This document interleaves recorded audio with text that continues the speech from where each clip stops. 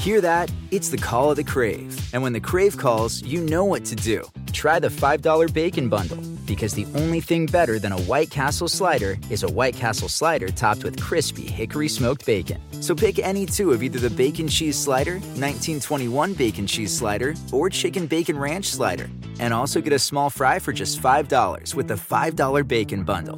White Castle. Follow your Crave.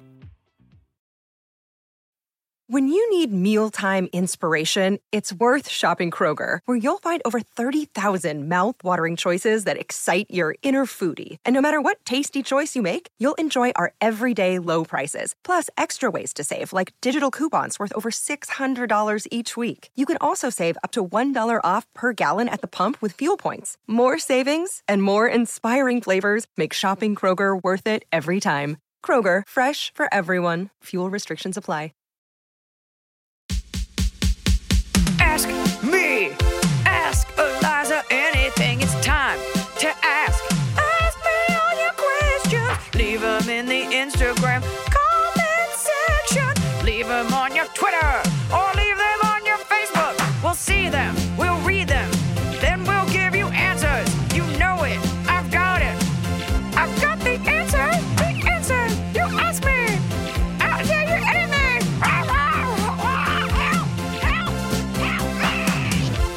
I want to take a second to talk about this next guest, sort of brag about this next guest for a second. You know, I don't get a chance to interview a lot of comics, mostly because they're a pain in the ass to book.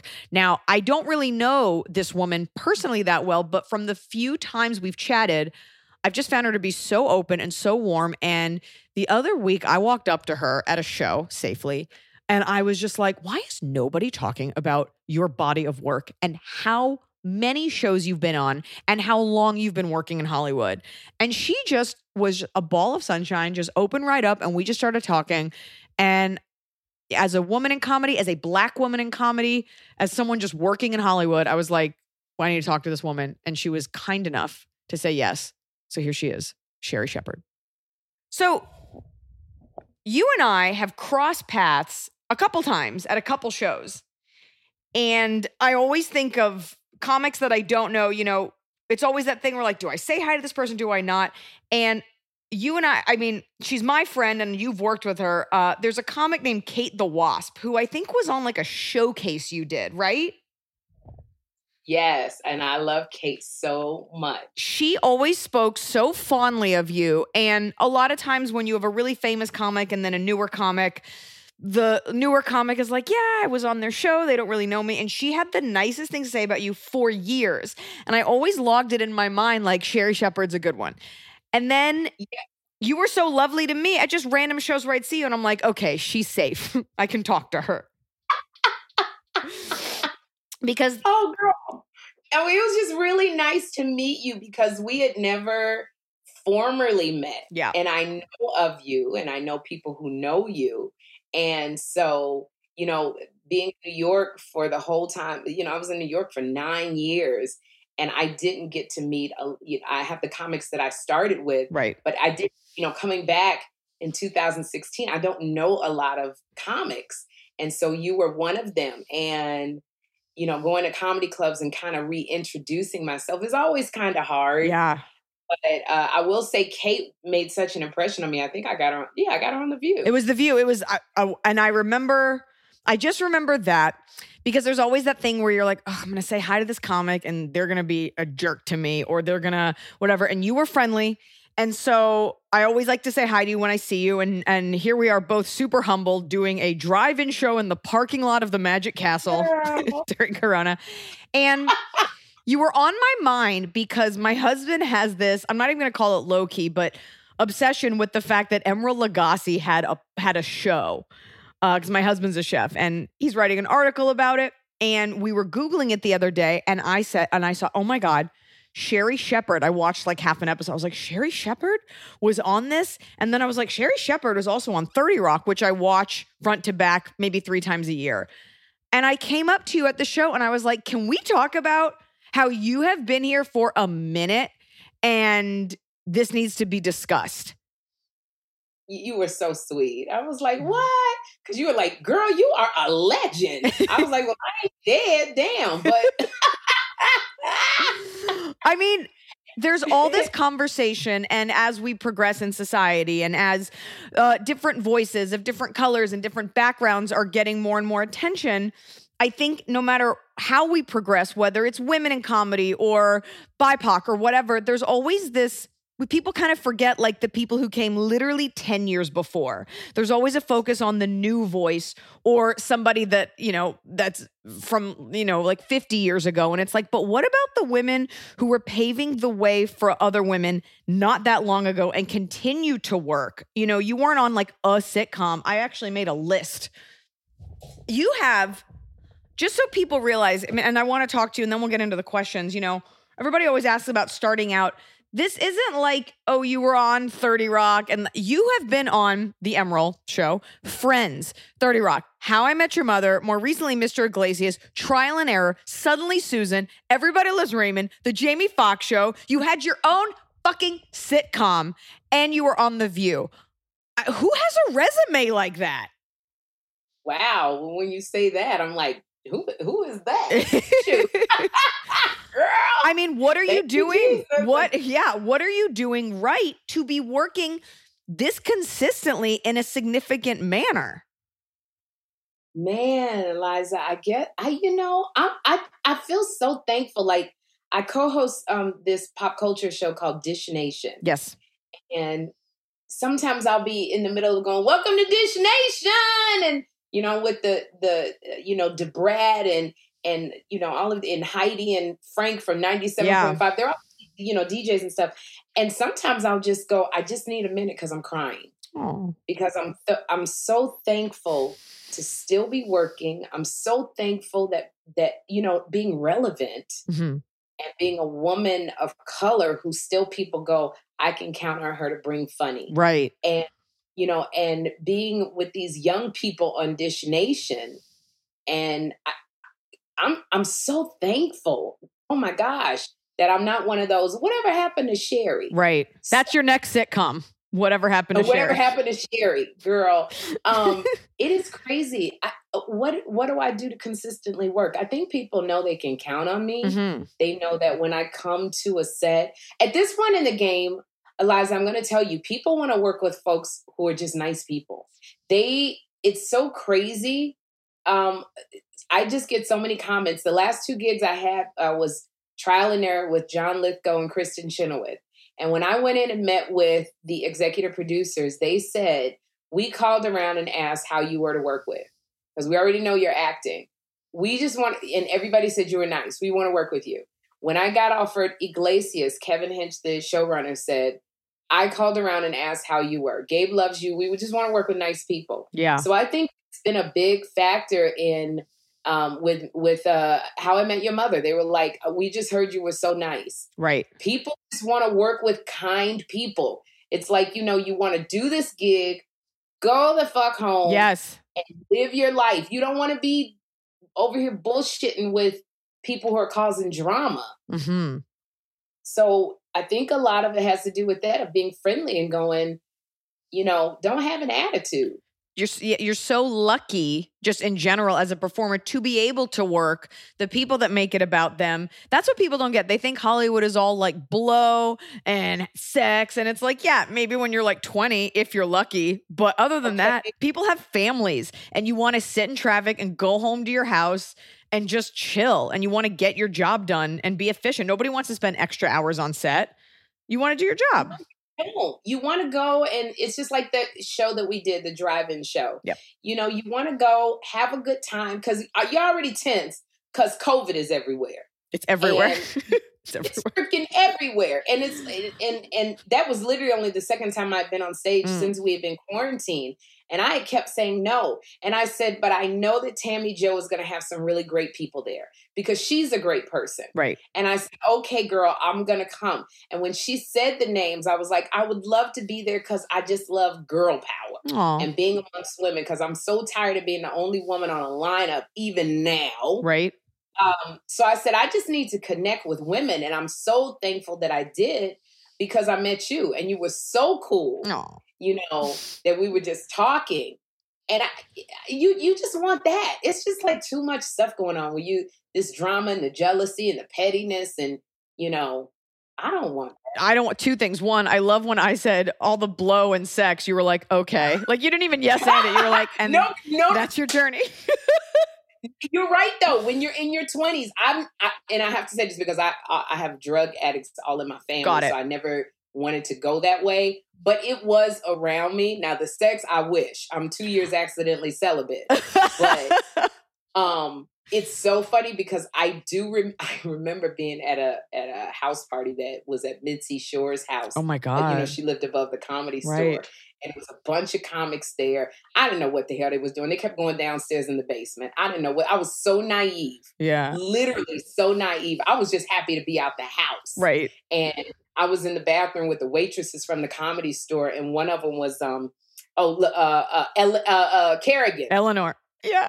Eleanor Kerrigan. And I wasn't doing no drugs, nothing. We was in the bathroom showing each other our breasts. Right. Who had the biggest boobs. That's what kind of fun I was having at Mitzi Shore's house. That's what girls do. Yeah.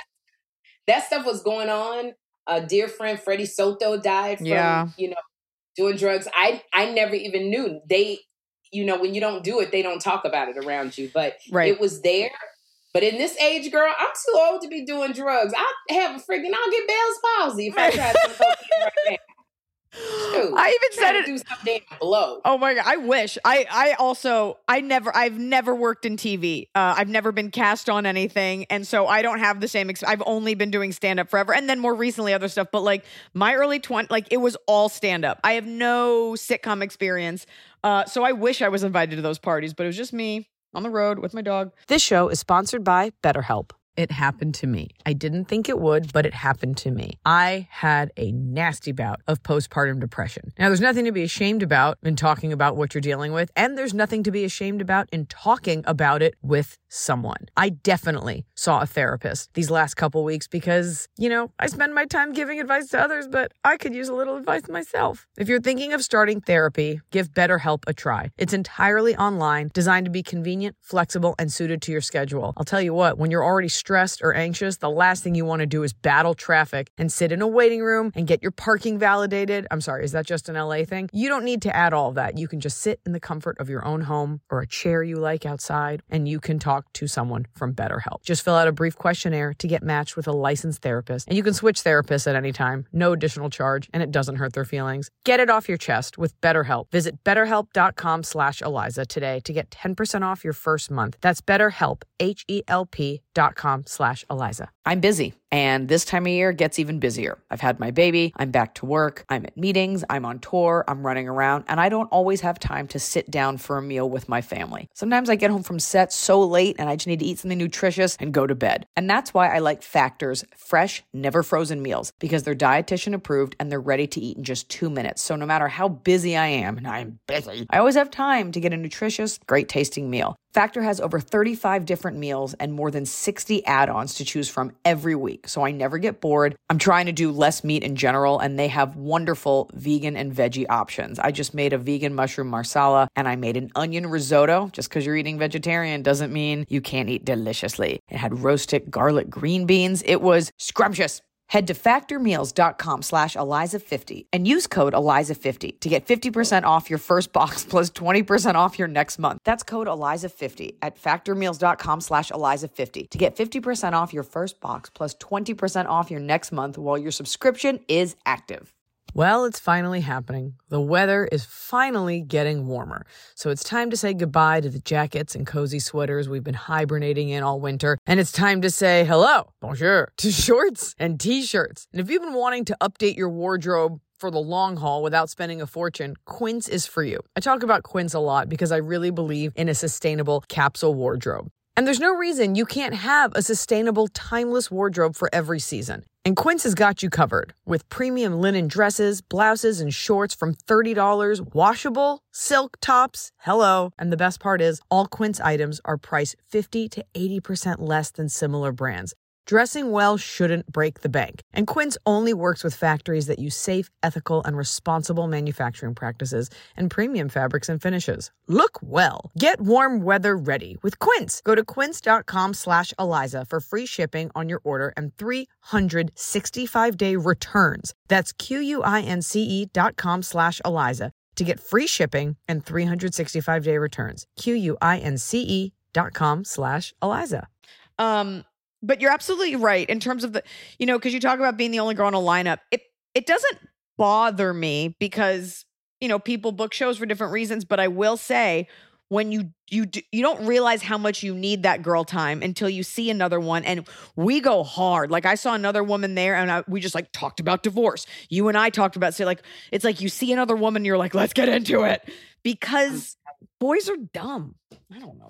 It's, I love hanging with the boys. I really do. And I'm not going to do anything that's going to offend me. Yeah. But it's just, what you just said, I love being around a woman where we could just talk about stuff, and you're a woman, I'm a woman, we just connect that way. But I also want to see more women on stage. For me, and having to fight that for so long, yeah, and still be on a lineup and it's just me, and it's it's all these other comics, and I'm like, I just want to feel some more estrogen on the stage, because we don't all talk about our period. No, ma'am. We got to talk about. No, I think it's important to showcase good women in comedy, just like it is for diverse voices in men, and to show that we're capable of talking about many things. And it's that way. It's not such a shock when a girl does have a set that has nothing to do with something sexual, which is okay too, as long as it's fucking funny. That's all I care about. Funny, that's what it is. That's all I care about.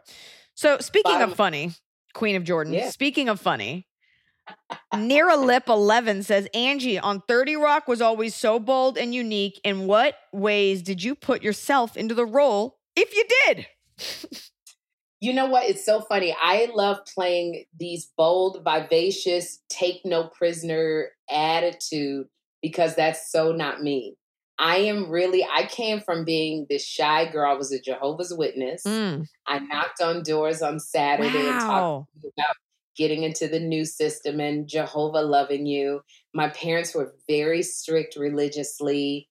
I was the shy one doing stand-up. Right. And so to play these kind of roles, it's almost like Beyonce has Sasha Fierce. Yes, right. That is these kind of roles, Angie Jordan or, Rhonda on Friends. This is my Sasha Fierce, because then I get to connect with that side of me. And I do it on stage. Right. That stage persona that I have. When I'm off stage, I kind of go back to me. I'm very low key. I'm very, I don't enter the room like I'm here. No, nobody likes that person. It's an annoying person. And there's some people that do it. They need that validation. Right. And so I'm pretty low key. So I love playing those kind of roles. I gravitate towards them because I take on women in my family who have that persona. I'm not that way. People in my family, the women fight. They like to fight or curse you out and then go to church. I'm that just kind of like, I am such joy and I'm so happy to be alive. That's me. You're a very smiley person too. I am. You're happy. God gave me all these teeth for nothing. Do you have more teeth than the average person? I think I do. I think they're very white and they're very wide. I come from good stock. My teeth, like literally, I would love to insure my smile, because my smile is my gold. That's my money. Yeah. I tried to do the J-Lo thing, and I look stupid as hell. What'd she do? J-Lo, when she does red carpet, she kind of she's very serious. Yeah, it's that mixture of J-Lo and Khloe Kardashian, and I look stupid and I feel stupid. Mine is always teeth. I got these big lips for a reason, and you do have very white teeth, and it's a coveted thing. Not everybody has that. I will tell you, on the red carpet, I've definitely thought like, okay, because sometimes when I see really famous people and they don't smile, I'm like, yeah, they're tired of doing it. So I'm like, you know what? I'm going to pretend that too. But you get one photographer yelling smile and you're like, okay, I'm smiling. Like, it just shakes you. You're like, okay, I'm sorry. I wasn't serious. People do that. They do that little sexy poo thing. And it's like, I don't know if you can really see personality. Yeah. And I like people when they smile, because I think you can just see joy. That's what I want to see. I want to know that they're pumped to be there. I'm pumped. Totally. Can we talk about one question about Jehovah's Witness? And like, I'm Jewish, and I think that I'm the entry point for that religion. to a lot of people who listen to this podcast, without them knowing that it's probably their lawyers and the people who do their taxes as well. But MemeXE_kid says, Sherry is a former Jehovah's Witness, like myself, if I remember correctly. Curious on the thoughts about everyone else now not celebrating holidays, mostly with this year's reset button, aka the pandemic. We were used to it growing up and not celebrating holidays, and this season is very hard on some people, regardless of faith, recognized or not. I'm not positive what the question is, but I guess they're wondering, are you still practicing? And maybe talking about, how do you feel with no one celebrating it? Does it bother you? Or are you used to it? Because I know Jehovah's Witnesses don't celebrate holidays, correct? I'm not a Jehovah's Witness anymore. Okay. My parents got out the religion when I was about 17. But I'm intentional about celebrating Christmas because I just wanted to have some memories from my son when he was born. I wanted us to have memories together of decorating a tree. I didn't get into all of the symbolic stuff. It doesn't mean it, right. I have a Santa Claus in my driveway right now. And I just like it because I see the kids who come by and it brings them joy. So it brings me joy. And so I do celebrate Christmas. I buy gifts for kids. And I like that it brings people joy. That's just as simple as it is. Halloween, my son likes to get dressed up. However, I like that joy. Don't come to my door with a fucking axe in your head and you're 15 looking like a 30-year-old. I don't play that bullshit because I got a gun. Don't be doing that. Don't scare me like that.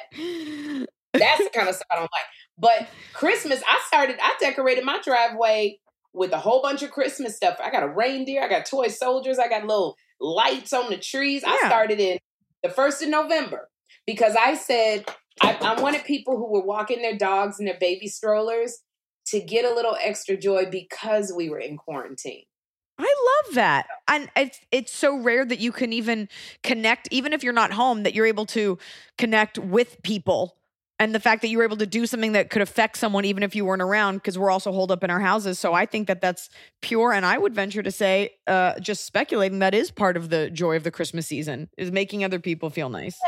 Yeah, I like that. I don't get into the, Liza, I think people get so depressed because they you're trying to buy everything for everybody. No. And I let adults know, this ain't for you. I don't have nothing for you, but I'll get something for your little girl. At 15 or 16, you're not going to get no more from me. You're getting too old. It's weird. But for the kids, I'm like, I don't know. I just like seeing people happy. So I know it's a hard thing for people who are by themselves during the holidays. It's rough. So if I can give you just a little bit of joy, because I got a bunch of lights and reindeers and other stuff around, then come on by. Come on by Sherry Shepherd's house. We'll give out the address at the end of the show. Girl, I'm going to reach through this computer. It's 223. So you were on The Masked Singer also, right? Yeah. That show is so wild, and it has to be a Japanese show because it is so... Yes, it is. Oh my God, I just guessed that because it feels Japanese. The question for you, somebody asked, Regal Beagle 78, was being on The Masked Singer as much fun as it looks? Is it really that secretive and no one really knows who's in the costumes? And then Anonymous says, I don't know why this is anonymous, what's the process for choosing your particular songs for The Masked Singer? Okay. The Masked Singer, it was the same casting director from Dancing with the Stars. So she knows which you were me. also on. Which I was on, Dancing with the Stars. I love doing those kind of shows. They're just fun. They pay great money. Yeah. Let me put it this way. They pay great money and they're fun. Yeah. Let's not get away from it. We are in this. I got to take care of my baby and pay child support and to a husband. So someone's got to pay for the Santa Claus and the lights and the reindeer on the front lawn. Thank you. As Jenny McCarthy always says, Mama got to feed the baby. And that is my mantra. Feed the baby. But Masked Singer, you do pick your own costume. So I was one of the first people to pick my costume. I wanted to do one of those big ball gowns with the butterfly wings in the head. And once they said that stuff gets a little heavy if you got to move, I was like, fuck that. Yeah. Penguin. And I liked the penguin because symbolically it meant to me not everything is black and white about me. So once you find your costume, it's great. Then you can kind of figure out what you want to do. And they give you like a head to put on. The heads are very light. But you know what I started doing with my head? I would spray like Listerine in it, because when you put on somebody's old head, you know what you get? Somebody's old breath. I'm not even going to tell you what head they had me put on to show me how it was, but I was like, good, woo! Was it Lil Wayne? I feel like he has stinky mouth. Was it Lil Wayne? No, Lil Wayne came after me. People got to clean your grills. Okay, fine. Was it Lil Wayne? Did he come before me? I don't know. It was, but girl, it was not good. Oh no. So you pick out your costume, the song selection. They try to help you with song selection that's more in the tone of your voice. Like, I can't do high, my voice is deep. So they had me doing, take a seat right over there, sat in a chair, stay with me. I don't remember what the name of that song. Carmen, the girl, I forget her name, who was with Fifth Dynasty or. Oh my God, none of these words are matching for me. Fifth Harmony? Fifth Harmony. She was with Fifth Harmony. She's got the Spanish name. Camilo. Oh, Camilo. Wait, who's in Fifth Harmony that has a Spanish name? Camilo Cabello? She wasn't. Yeah, her. Really? Okay. Stay with me. The captain said, I'm going to wear just how into this mess. We got aggressive. Girl, I ain't going to never remember. It was very popular. Okay. But it was in that level. And you go in and they teach you not how to sing. You have a vocal coach every single day. As much as you want to be with this vocal coach, if you want to be with the vocal coach 24 hours, you can, which I was, because I'm not a singer. I karaoke. Right. And the vocal coach teaches you how to hold a note, not how to sing. It's like Dancing with the Stars does not teach you to dance. They teach you choreography. Just how to not look horrible on national TV. How to not look horrible. Right. So they even taught me how to go, that kind of stuff, because I don't do that. But they teach you how to do it. You meet at locations. When you get there, they don't even want people to know you are Black. So I had to cover up with a face mask, a shield, sweatpants, covered gloves. They could not, and you know how hard that is for me to just kind of nod? Right. Because I like to talk. I like to hug. You cannot say anything. The only people who know it's you are your producers, the vocal coach, and the people who record your song. Wow. So what you hear in your ear is either this Camilo Cabello, I can listen to her, or I can sing to my own voice. And I'm saying, why the hell I want to sing with my own voice? Because that bitch can't sing. So play Camellia in my ear. So you're singing to that.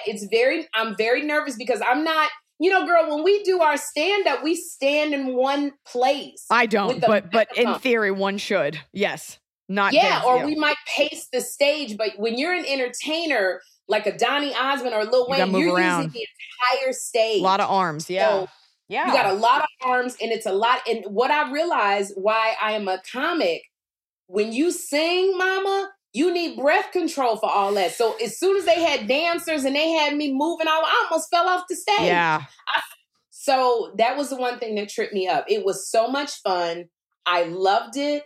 But I was always very nervous because I'm not a singer. So it helped having a mask on.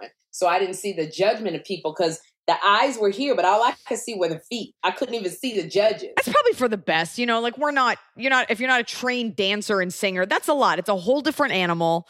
And people think just because you're on TV, this should be easy. You're just like, no, these things require training. It does. Comics don't usually make it past the second week. Really, of life. Girl, you so right.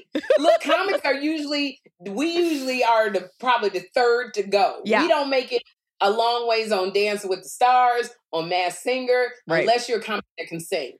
But yeah, we after we entertain you for a little bit, we gone. Comics are like, I got a gig at the store. I got to get out of here. Vote me off. So for another show that you've been on, your resume is so long. Zosfi says, what up, Pod Squad? I've been watching reruns of both the original and the new Match Game for a while, home for the holidays. Sherry, is it as much fun as it looks to be on the show? Eliza, have you ever been asked to do it? No, I haven't. Thank you. But they want to know if it's fun. Tell them. I don't know if I'm booked this season, but I sure am going to let them know. Let them know that you want the show. Is it fun? It is a blast because you get to be on there with people like when I'm on there, Rosie O'Donnell is always on there. Oh, fun. So I love Rosie O'Donnell. You get to meet people and they're really very cool because they let you drink. I don't drink. I just get high off of everybody else's energy. But they give you a drink, girl. I took one drink one time. I was so, Bob goes, you're not getting anything fucking right. Jesus, I was drunk. But you get to be stupid and play, and I love it, and you make good money. Oh my gosh, those shows pay. Those shows pay. When you see these people on these little Hollywood game night, $25,000 pyramid. Yes. Those are little, we call those ATM gigs. Yes. Because those are like little, you're selling Avon. They're side gigs, you know, and they pay really well and they're fun to do. I've done Hollywood game night a few times and I'm like, I love games. I'm really smart. These games are very easy. You make a bunch of money. And to your point, they have alcohol. They always want you to drink it. One time I had some champagne and I was like, I can't look this tired on camera. Like it will show up in your face. The alcohol is what gets me because I had some on Hollywood game night. And contestants like me because for some reason they think I'm really knowledgeable. Don't know where that came from. But they always tend to pick me at the end where it's like, I'm going to win you some money. It's me and another. And so I had drank some stuff, girl, and I wasn't thinking right. And the girl's name came up, Jennifer Lawrence. Oh. Now, how easy is she? Hunger Games didn't come to my mind. Silver Lining Playbook. I kept going, she's a white girl. Yeah. She's a white girl. Oy. That's all I said. And I could see my contestant, her hopes and dreams just die. All that money. Yeah. All that money. I made my charity, I think like $30,000 because there's a charity component. But she didn't get far. And I looked at her, I said, I'm so sorry. So I tried not to drink because it literally dulls everything. It gets in there. I don't know how people do it. I even like sometimes. Then remember, for anyone here that's going on a show, they give you liquor because they want you to mess up. Like they want you to do something horrible that they can use for a commercial or act. Yeah. That's Real Housewives is just a bunch of women drinking and throwing shoes at each other.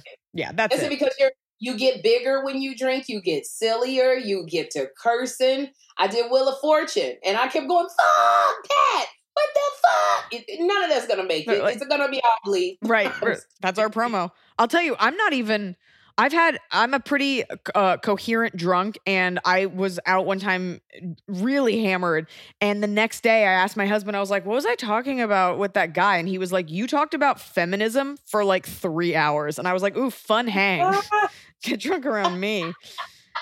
Anyway, cool. When you ask someone what language they took in school, usually it's like with an eye roll. They're like, French. It's like, do you speak French? No, I don't use it. I feel like a lot of us had difficulties learning a language in school. Rosetta Stone is here to change that. It's available on desktop and it can be used as an app on your phone or your tablet. Rosetta Stone are trusted experts for more than 30 years with millions of users and 25 languages offered. Rosetta Stone immerses you in many ways with an intuitive process, and you can pick up any language naturally, first with words, then phrases, then sentences. Plus, with Rosetta Stone's True Accent feature, you'll get feedback on how well you're pronouncing words. That's right, you might even fool some locals into thinking you're one of them. It's like having a personal trainer for your accent. I headed to Mexico City for a little vacation, and I used Rosetta Stone to brush up on my Spanish. Just a few things, few verbs that I knew I had forgotten, and I was better. Mejor. Don't put off learning that language. There's no better time than right now to get started. For a very limited time, Ask Eliza Anything listeners can get Rosetta Stone's lifetime membership for 50% off. Visit rosettastone.com/Eliza. That's 50% off unlimited access to 25 language courses for the rest of your life. Redeem your 50% off at rosettastone.com/Eliza today. I do think there's something to be said for ordering something of quality and every once in a while getting a nice package in the mail with a product that you're going to own for a long time. Let me tell you about Boll & Branch's signature sheets, because they're the perfect way to start upgrading your sleep, your room, the look of your room, because they're designed to feel incredible for all sleepers. They are made with the finest 100% organic cotton. These sheets feel buttery soft yet super breathable, and they're perfect for warmer summer months ahead. We have a house that we go to in the summer, and I got all Boll & Branch sheets for the beds because we're having a lot of guests this year, and I want them to feel like they're at a nice bed and breakfast that they didn't have to pay for. Boll & Branch sheets are free from toxins like synthetic pesticides, formaldehyde. I bet you didn't know that was in your sheets. And their signature sheets come in 14 versatile colors, and they come in sizes from twin all the way up to California king. And Boll & Branch has a 30-night worry-free guarantee, which means you can wash, style, and sleep in their sheets for an entire month. And if you don't love them for any reason, reason, you can send them right back with free returns on all U.S. orders. Sleep better with the softest, most breathable bedding from Boll & Branch. Go to bollandbranch.com/Eliza for 15% off your first sheet set, plus free shipping. That's Boll & Branch, BOLLAND branch.com/Eliza for 15% off. Exclusions apply. See site for details. Great Soul 08 says, hi, love the pod. Question for you both, Sherry and Eliza. You're both hilarious and witty, but when doing sitcoms, movies, or TV shows, do you feel pressured to be funny and on all the time? Also, do you get intimidated working with other comedians, like Sherry working with Gabriel and Mr. Iglesias as a history teacher? I love that show so much. Thank you, girl. Do I feel pressure to be funny? No, because the real good shows are written so beautifully. If I don't have to improv, that's when I feel pressure. When I have to get on something and improv and make the lines better. So when you're on the 30 Rock, people think that as Angie Jordan, I improv. I didn't improv none of that. Right. All of her lines were written.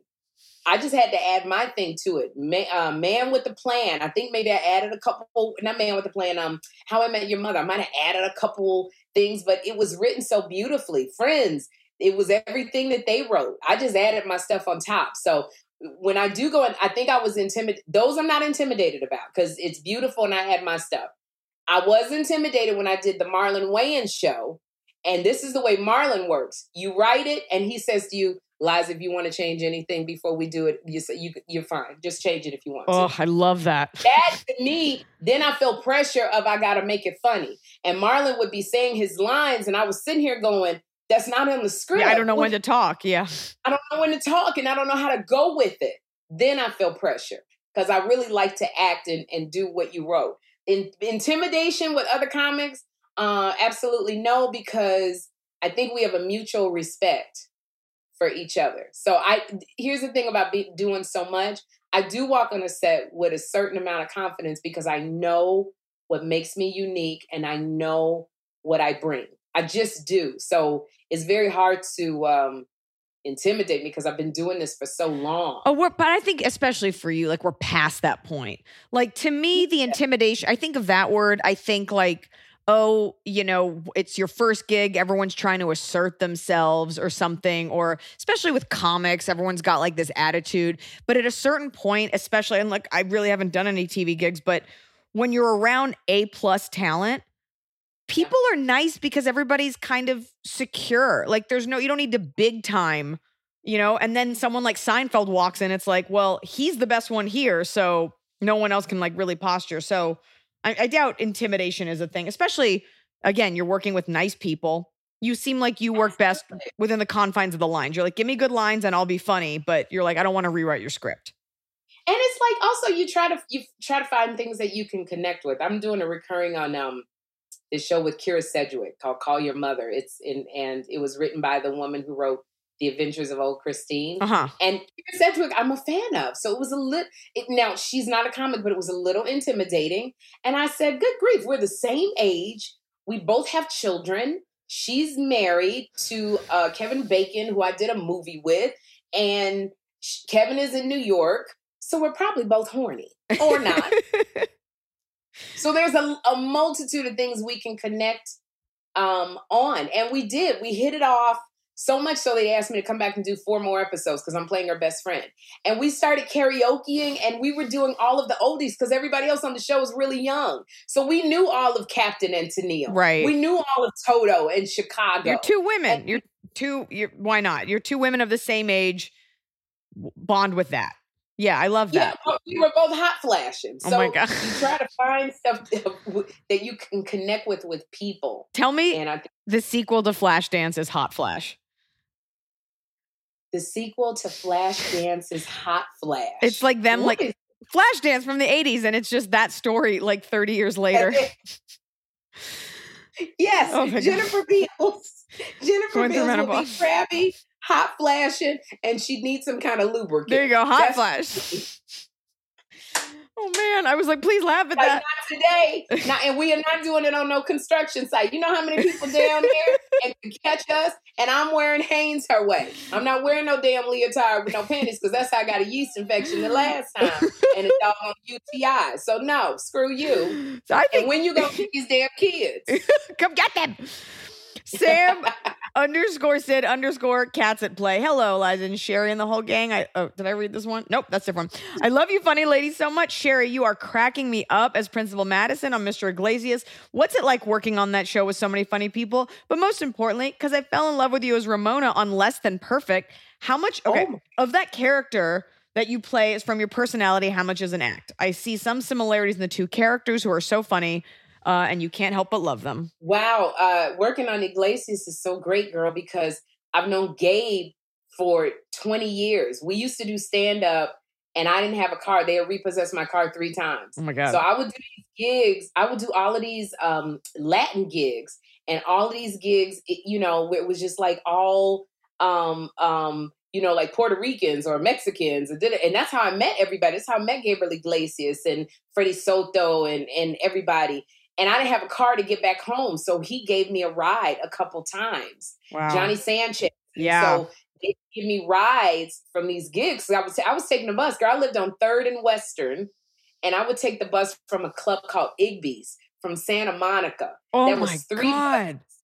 And I lived downtown. And I would be taking the bus because, you get out of comedy club late. I'd be at the bus stop at freaking midnight trying to get home. So these comics would, they would take pity on me and give me a ride. And Gabriel was one of them. And so it just helps to be kind because he remembered that we both did something together and I was in his mind. Right. And that's when he offered me the role as the principal. So I love being with Gabe because we know each other really well. Less Than Perfect was an amazing, they're all based on my auntie. That's her, she was a teacher. That's her personality on Less Than Perfect and Iglesias. Less Than Perfect was amazing. I got to work with Zach Levi, who was Shazam, and on Marvelous Maisel. That was his first gig out of high school. Yeah. Can you believe that? No. And I can't. And then I met my assignment from God, who was Andy Dick. That is I believe that was one of the reasons why I did Less Than Perfect, because I got to meet Andy Dick, and I love him so much. He calls me his little black angel. I've never prayed with somebody more. I've never laid in a bed and spooned somebody more. Probably never prayed for somebody more than Andy Dick. Andy Dick. That is the one girl I have literally, that one right there. He would call me from rehab. I know he's high or drunk when he goes, Cherie, my little black angel. Then I go, Andy, where you at? I will go pick him up. I've taken Andy to church with me. He's just such a part of my life. I've cried over him, but you are a patient person. That's what I'm getting. You're patient, you're kind, and I believe you have a line that can't be crossed, but I believe you will suffer fools just because you have a love for people. I do. I think I'm a lot less patient as I get older. Sure. But I still love people, and I'm a big believer in God, and I'm a big believer in people with their purpose. Andy Dick is just one of those people. I just believe I will be with him and he will be with me. Wow. To the day he's no longer here. You're not anyone in Hollywood until Andy Dick has sexually harassed you coming out of a Norm's bathroom. In your mouth or sexually harassed you. He got in my car one time and was driving me to the bar. I'm like, I don't know you. And then he's like, can you buy me a drink? And I'm like, you were Daphne Aguilera and I'm 28, but you're in my car. Okay. Can I tell you, girl, when we did Less Than Perfect, we had to watch Andy because he had fallen off the wagon. And we didn't want the network, ABC, to know because we didn't want to get canceled. Everybody, we were in our friggin' 2nd or 3rd season and we wanted to keep working. So we did an intervention with Andy. So many things. Eric Roberts freaking took him, Julia's brother, took him and threw him up against the wall. He was so frustrated. And so we had periods over the holiday where we each had to watch Andy. And so everybody went away for Thanksgiving. I had just done insemination, artificial insemination, where they take the turkey baster and put the sperm up you. Yeah. So I was on the couch with my legs up in the air, trying to get the sperm to meet with my egg because I was trying to get pregnant with my husband. And it was my turn to watch Andy. And he called me that night, Cherie. And I said, oh my God, I got to get to Andy. He used to live in West Hollywood. Now, let me tell you something. Andy is really smart. He's got 2 kids who are Mensa level intelligence. One day Andy likes boys. One day Andy wants to hump on some girl. I never know which is which. but I knew he was in trouble. I got up with my hand between my vagina, like my legs, because I need to keep the sperm in so I can be pregnant. I drive over to his place. He had a duplex. The door was open, girl. I was so scared because Andy is like the Pied Piper of boys. You don't never know what boy gonna be at his place. Oy. So I go in and I said, what if there's somebody that came in as one of these True Hollywood stories and killed everybody? Yeah. I'm walking in, it's various things everywhere. There are boys lying everywhere, passed out in various states of undress. And I'm just like, and I go, Andy. And he was laying in bed butt naked from partying all night. And he wakes up. He had broken his collarbone the week before because he was high and he was jumping on the trampoline and somebody pulled the trampoline from under him and he broke his collarbone. And so he was all bandaged up and he woke up and he said, Cherie, my little black angel is here. And do you know, I said, Andy, I'm supposed to be trying to get pregnant. And I laid down next to him and spooned with Andy and just nuzzled in his neck. And I said, Andy, I love you so much, but I'm trying to get pregnant. Why are you doing this? And we just laid down. That's an insane. I'm like, wait, this is the weirdest story. It's so Hollywood, and you're telling it with such love. You're like, and then the lamb laid down in the like as if it's normal. I did, and I kept saying to Andy, baby, Andy, you're not dead because you haven't fulfilled your purpose. God's not done with you yet.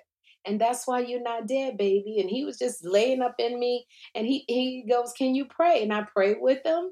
And it was just like, you're not done, Andy. Aww. You know, when God say you're done, you're going to die. But you're not done. Right. So therefore, you have hope. That is very sweet. I would have lost my patience. I would not. There's so many points in that story where I'm like, nope, you lost me. I wouldn't have gone. And you're through all the way through. And you're like, and then we prayed. I'm like, I don't think I've ever gotten to that point with someone. But bless you, Cherie Shepherd, the Black Angel. Dax is a name. Holy balls. Sherry freaking Shepherd on Ask Eliza Anything. The dream. I have a question about scheduling your life in the entertainment industry. Did you enjoy having the work-life balance of The View, or did you prefer Jesus, Eliza, or did you prefer hosting a game show more? How much does putting in time for those longer performing commitments leave you for the other domestic parts of your day? I can never tell if it was a physical slog to host a TV show every day versus other gigs. Wow, that's a lot. Yeah, because I used to host the Newlywed Game for 4 seasons. Wow, yeah. Newlywed Game. And I did it while I was doing The View. I'm going to tell you, girl, The View was one of the best experiences I ever had, and it was one of the most horrible experiences I ever had because Barbara Walters was such a perfectionist, and she was so hard on me. And I always say this: I will forever be grateful to Rosie O'Donnell. This is why I believe in telling other women who are trying to do the same thing you're doing what you are making, so that we can have some leverage. Because everybody tries to be secretive. Rosie helped me negotiate my salary on The View. And had Rosie not emailed me and said, if you need any help, let me know. If she hadn't told me what she made and what the other co-hosts made, they were offering me less. And I love Elizabeth Hasselbeck. That's my girl. She was in my wedding. But they were offering me less than Lizzie. And I had more credits than Lizzie. And if I didn't know that, I would have taken that amount until Rosie came in and was like, this is what you need to ask for. One of the examples I'll give, The View offered me $10,000 to move my household. And I said, I can't, it's so expensive in New York. $10,000 for $10,000 for takeout food? Like, what's $10,000 going to cover? Get an apartment, just relocation fee. No. That's all they offered me. And Rosie said to me, you asked for $100,000 because that's what they gave me. 10 and 100. You know how far away that is? 90,000. Yes. I went and asked for 100,000 and they said, no, we can't give you that. So I said, Rosie was helping me all the way. I said, Rosie, they said, no. They came at me like, bitch, who you think you are? Rosie O'Donnell? No. And Rosie said, okay, then you're fighting for custody of your son. Have them give you 10 first-class tickets to fly back to LA so you can see your son. Wow. Have them give you an assistant. Have them give you other stuff that's going to equal 100,000. They did that. I got 8 or 10 first class tickets to fly back and forth. I got an assistant. They ended up giving me $85,000 to relocate. Wow. That's a big difference from 10. And when you're letting people know, even girl, look, I ain't got no bobby pins in my wig. I had to pull my wig up. Oh, I have 4 hairs in my head, and that's why I'm wearing a baseball cap, because I was like, Girl, oh my God. I feel like putting one on. But what I'm saying is, Rosie, even my salary, Rosie helped my salary go up double, almost triple my salary, because she was willing to be open and let me know what she was making. So when Cheryl Underwood did the talk, I let her know what I was making. When Lonnie Love did the reel, the talk shows, I called her and told her, because you need to have leverage. Jenny McCarthy, when she came in to co-host The View, they swore her to secrecy. So I told her once I found out she had signed her contract, if you would have told me what you was making, I could have told you could have got more. Wow. Because you were the only host that they were thinking about. They hadn't interviewed anybody else. So I would have told you have so much leverage, Jenny. You could have negotiated more. But they put this fear over women, like, if I tell, that I can't get it. Right. And it's like, no, we have to be, in order for people to have leverage and that person to get there, and then you get there and you help somebody else get there, we got to be open with each other. But with all that said, The View was amazing because it made me step out of my comfort zone. I was used to getting on stage and making people laugh. And Barbara Walters made me learn how to talk to people and be curious about people and ask questions. As I said, I grew up a Jehovah's Witness. I'm very shy. I don't like confrontation. I don't like talking back to adults, all of that stuff. And here I am. Every day it's confrontation at the Hot Topics table. Yeah. It's telling Barbara I'm not done talking, having to get past that woman. She was so hard on me. And then I got Whoopi Goldberg on my right, that's like my auntie in my head. Whoopi was really hard on me. So The View helped me find my voice. Even when I started The View, Eliza, I used to go, hey, everybody, I'm Sherry Shepherd. Take a little time to enjoy The View. I don't talk like that anymore. Right. Barbara Walters got that little thing out of me. She was like, why are you talking like that? I don't know. I thought I had to sound helpless. And she's like, well, you're not. Right. Ooh. Get a book and read it and learn about politics so you don't make the mistake saying you don't know if the earth is round or flat. She was on me. Wow. Way to own it. Cried. Every day for 3 years, I cried because Barbara was so hard on me. But failure only helps you grow. Failure helps you so that you know what mistakes not to make. And I failed all the time. And Bill Maher said I should be fired with the stupid stick. And Bill O'Reilly said I was pinhead of the week. And Howard Stern talked about me and I cried. Wendy Williams said I could be replaced with a potato sack. But you know what all those failures did? It made me learn about politics, which I did. I never voted until Barack Obama, because Jehovah's Witnesses don't vote. And I learned to vote. I can talk politics with the best of them. I love politics.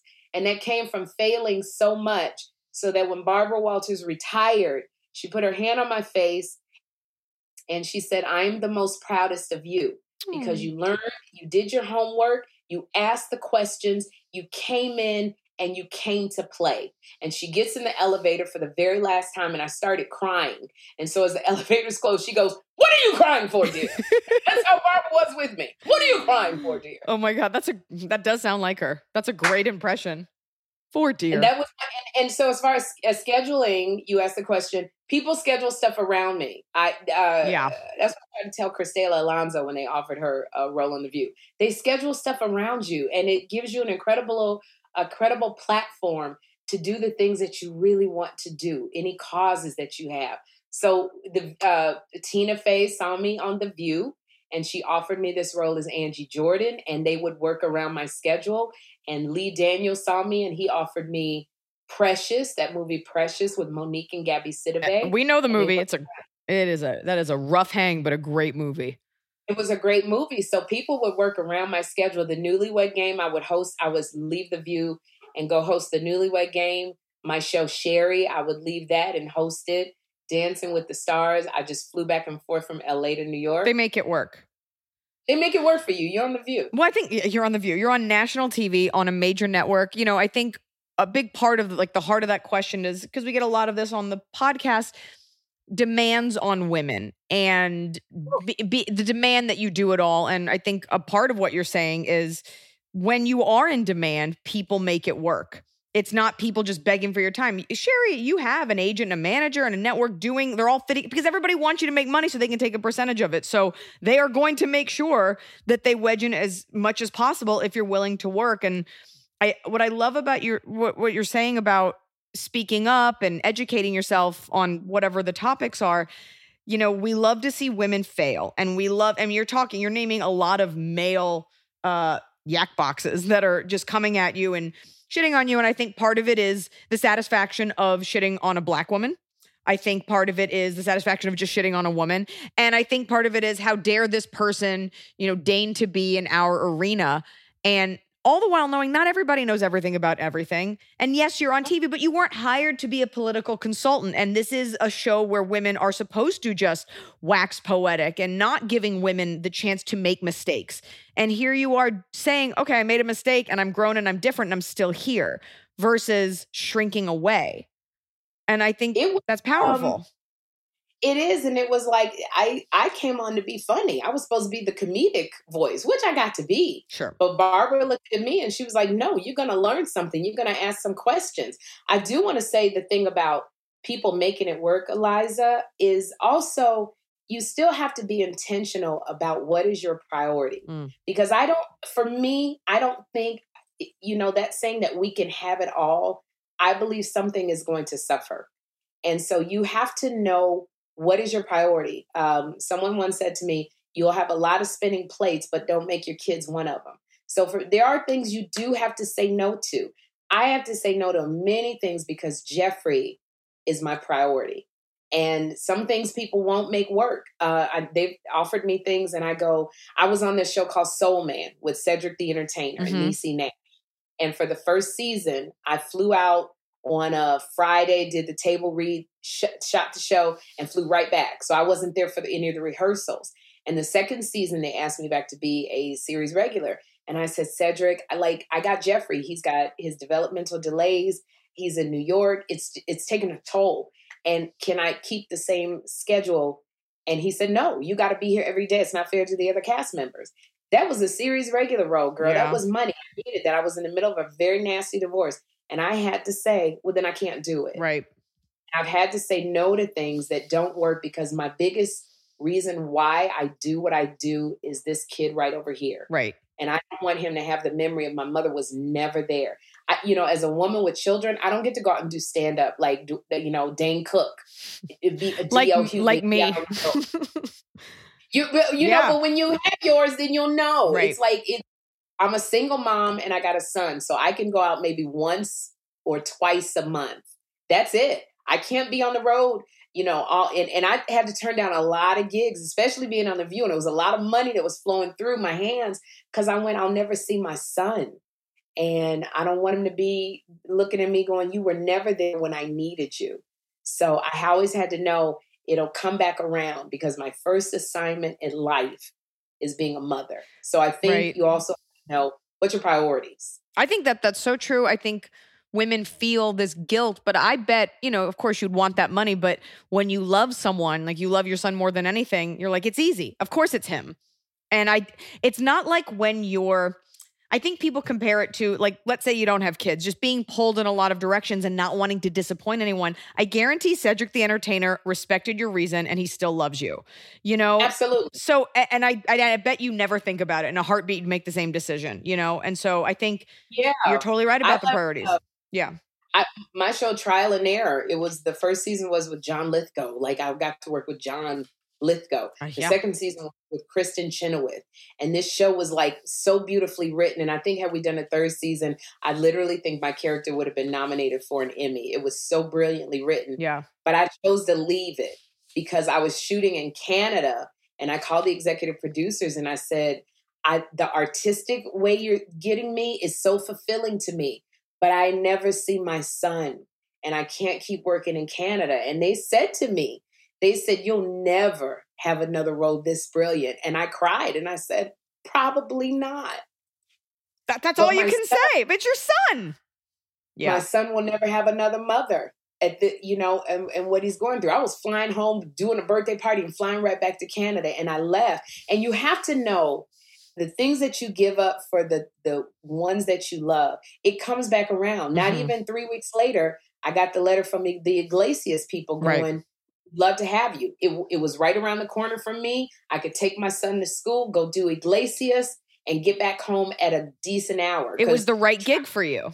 It was the right gig. I wasn't working 17, 18 hours. It shouldn't, you've got to work super hard in this career, but at a certain point, it should get easier. And by easier, when we go out to directors for projects or actors for stuff and they're not available, when you weren't available for that, but you're available for something else, meaning like you're in demand. So if it's not that, it'll be something else. And it should be easier. The only benefit to getting older and becoming more successful is that it should get a little easier. You're not auditioning for these gigs. They're calling you. It's I think you've got, like, people know your reputation. Like I didn't know what Rick and Morty was. I ain't gonna lie to you. They called me, and it was one of those things where I had left trial and error, and I was like, oh God, how am I going to make this work? And then they called and they were like, they want to use you for the role of secretary on Rick and Morty. I was like, Rick and who? And I went and did like 3 of those episodes. So it's like, you have to trust and know whatever that uniqueness is that you got, it's going to make a way for you. You hear that, this point, folks? You hear that? Good. Yeah, I mean, it will. You just got to, that's the faith part of this business, where you can't be just going with the wind of trying to be what you think everybody wants you to be. No. You got to center yourself. So at this point in the game, I think people know me and they know what they're getting when they hire me. And yeah. What do you do to center yourself? I get asked this question a lot, and I don't know that I have the best answer, and everybody's is different. How are you a centered person? What do you do? What do you do to relax, recoup? Like, what makes Sherri Shepherd a centered person? I think you got to have your girlfriends. Mm-hmm. I'm a big believer in you got to have your girls. I don't, when women say to me, ooh, I don't, girls are treacherous and they betray you and they do, that makes me real leery. No. Because you got to have your sister friends, because when you go through stuff, you need that one sister friend that's going to check you. You need that one that you can cry on her shoulder. You need that one that goes, I will get in the car with you right now. Let's go over to his house and wait for him to come out. Wait for the bitch to come out. We're going to kick his ass. You need those women who can commiserate with you, who can push you and go, I know you wanted that audition, but it will work out. Yes. Do you promise it will work out? I got an email from Joan Rivers 2 weeks before she died. And when I was released from The View, she wrote me an email and she said, Sherri, you're going to be fine. And I said, Joan, do you promise? And she said, listen to me. Funny girls will always work. Oh my God, I got goosebumps. She said, that's what she said. Funny girls will always work. I think about that as the older I get, and of course, I was never going to be like a centerfold or a sex symbol, but looks fade, funny is forever, and it only gets better. Do you really want to be like a sex pot? Yes. You that's so funny in life, because somebody asked me that and I was like, I just would like to see what it's like. Just for a little, just to be super hot, just for like a minute. Funny only gets better. When you're going to have to work all your life for your stuff. I said, I just want to know what it feels like that somebody just gives you a Ferrari just because your eyes look beautiful. But you know what? That girl got a Ferrari because some sheik took a dump on her on a private plane to Dubai. So there's whatever. That's what I console myself with. Yeah. But at the end of the day, I'm so, Joy Behar, started doing stand-up at 43, I think. It's like funny. Our funny will always be bringing us some money. And people listen to you more the older you get. The fact that people listen to me in my early 20s is incredible, but I don't want to hear about politics from a 22-year-old with a microphone. I do want to hear about it from someone who's lived a little. So one of the only benefits of getting older is that there's some substance to your point of view, because it's a life lived. It is. There's so much substance to it. It's just like, I think the only thing that the con for me, you're married already. It's harder for me in the men department because I am so opinionated and I'm not 20. So you're not going to come up in here and tell me about a bunch of stuff. Because if you talk about Rome, I've been there. I've been to Rome. Sherri Shepherd has been to Rome. Don't fuck with me. Greece. I've been to, and I can add to this conversation, but what I'm not going to be is one of them girls going, "Oh my God, that's so beautiful." You're not going to be a toddler? Because sometimes that's what they like, girl. No, I saw Khloe 100%. Kardashian. I used to watch her show with was it Lamar Odom? Who was she with? Yes, that is exactly who she was with. And she would baby talk to him, and he responded. She was like, "All right, yeah." And I was like, well, if that's what you're supposed to be doing, well, damn it. Do you baby talk to your husband? It's not baby talk. It's a lot of weird voices, but it's less about being sexual and more about like me violently grabbing my dog and being like, she's just baby girl. Like my neck vein pops out, my eye bulges out. It's not hot. It's just something that I need to do. So I don't think anyone's turned on. I never go up to him and I'm like, oh, just baby wants. Oh God, I can't even do it. You can't even do it. It's so upsetting. It undermines every book I've ever read. Like I also think, can I say this? And this is not for or against a Kardashian, whatever. The taller, this is a theory I have. The taller you are as a woman, the deeper your voice.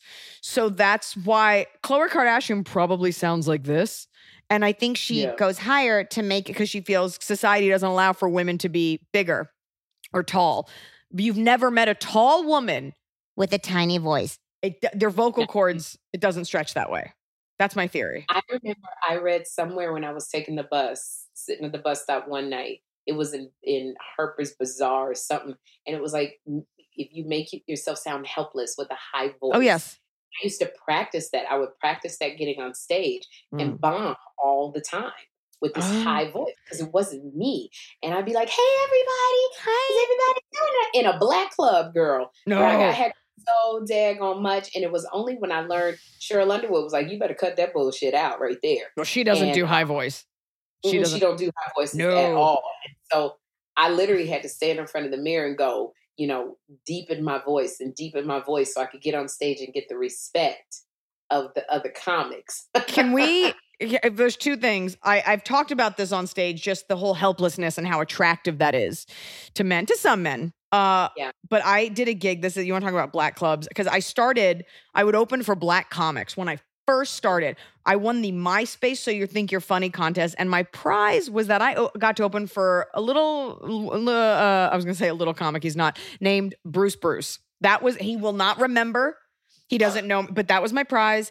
And I opened for Mark Curry, and I would go, and the Comedy Union, right? Yes. Of course. I did one show there, and my shtick was I would come on stage and I would go, how are you guys doing? And then I'd be like, are you guys having fun? And they would look at me and I'd be like, I'm just kidding. That's not my voice. And they would laugh. And I remember doing it in this black club and I was like, someone's going to hit me. It's just a joke. And when I got to break and be like, I'm just fucking with you guys, the relief over the crowd, okay, we don't have to murder this girl. Okay. Hey, I remember when Paris Hilton would come on The View in Hot Topics, in our Hot Topics room where we pick hot topics. She was co-hosting with us. She was a guest co-host. Her voice is as deep as you and me. Yes, because she's tall and she has a naturally, it's like this. Yep. Girl, it was so deep. And then she got to that table and there was this kind of thing in that. And I looked at her and I said, what the hell just happened? What happened to you? It was crazy. Yeah. Janet Jackson, same thing. She's got that, they all got that breathy. The Jacksons, they got that breathy thing. There's also something to the tiny voice. There is a power. I will say this. Kim Kardashian has this because I watched her David Letterman and I was like, I really like her. There is a power to tiny voice and saying less. You and I are comics, so we're going to want to equivoc. We're going to want to explain and elaborate. There is a power to being like, that's hot. And you don't explain yourself. And it's like, oh, I guess that is hot. So I wish I could just drop in a dewdrop of fire and just be done. That's it. Fire. Hey, everybody. And then nothing. It's too much that wants to spew out of my mouth to go to where I'm going to pick up my phone. For me to just do one word, Eliza, and that's it. I can't do one word. Actually, so we have a segment. Do you know about this? The Top of the Cob, the segment that we do at the end? Oh. Okay. We got to talk about, I want to come back on so we can talk about some stuff. Well, let's talk. You know what? We don't have to do it yet. I can answer some more questions. Here's what we'll do. No, like we're talking about like Talk. Let's do it. Like just interesting stuff. Like we and we did and that one I don't mind talking about because you were so comfortable talking where we talked about men in the comedy world. Yeah, let's talk about it. And doing that. It was funny because when I met you, it was very easy to talk to you. Thank you. It really was. Thank you. I'm out. Thank you. I appreciate that because you and I we're very different. We come from different stand-up backgrounds, different backgrounds. And I was just like, I'm a big believer in just talking to people and talking to people in like a comfortable way. And I always believe in complimenting where it is. And I think I walked up to you and I was like, why is nobody talking about how long you've been working in comedy? Like I may have been a little aggressive when I came up to you because it's always this focus on like newness and who's hot and who's new. And it's like, it's people don't take a second and say, well, what about, look at this body of work. Look at all of these shows working consistently that you've been a part of. And I grew up watching Black sitcoms like a lot of Jewish girls. And, you and I started talking about this sort of legacy of, we tend to only talk about one or two Black women, maybe it was a 70s sitcom or whatever. And there is a legacy of funny Black women consistently working on network television that for some reason isn't a part of the greater conversation. I don't think they're due. I don't. And you were very encouraging because I said I was mulling around the idea in my mind of doing a documentary about Black female comics that have, really paved the way for us, like a Marsha Warfield, who is getting back into stand-up. She's out and she's living proud and, but she definitely paved a way for us. And a Shirley Hemphill who was on What's Happening. Yeah. She's on the Comedy Store wall. She's on the Comedy Store wall. Are you on the Comedy Store wall? Yes. In the back. Where's your name at? Okay, Sherry, I appreciate that yours is like in the front. But no, because I'm going to look for it. I want to look for it. I'm going to get excited. You're not going to see it. Okay. Here's the story of my name. First of all, they do this thing where it's like someone becomes a regular yesterday and then they put them right in the front. I have been there almost every night of my life for the better part of a decade. And when it was names night, I wasn't there, but they put my name, in the back where you can walk in to get to the original room. The closest name to the men's room. And it was so close. When you opened the door, it covered half my name. And I called up, I think it was Tommy at the time. I go, you got to be kidding me. I'm a working comic. I'm one of the only women here. You put me by the fucking men's room. They covered it, wedged it in. So it's like me. I feel like Natasha. There's like a chunk of headliners that were like wedged in. And it's so on brand for the store. Like if they kiss you, they got to slap you. It never feels great. But that's our family. That's where mine is in the back. I'm going to go. Okay. Well, when they open back up, I'm going to go look for it. Okay. Where's your picture? My picture was when you walk up the stairs to pay. Yes. With the OR room. It was right on the floor. So was mine. Was yours? Yeah, mine was right on the floor, and it looked like somebody had spilled like a red wine on half of my face. I looked like I got a big ass red birthmark. Why is it like the picture got something happened to it, or like it got wet or something like that? Oh God! So it's like kind of disgusting, gross, and it's not even there anymore. I can't find my picture anywhere, and I'm like, "Where's my picture?" Oh, that's gone. So the store.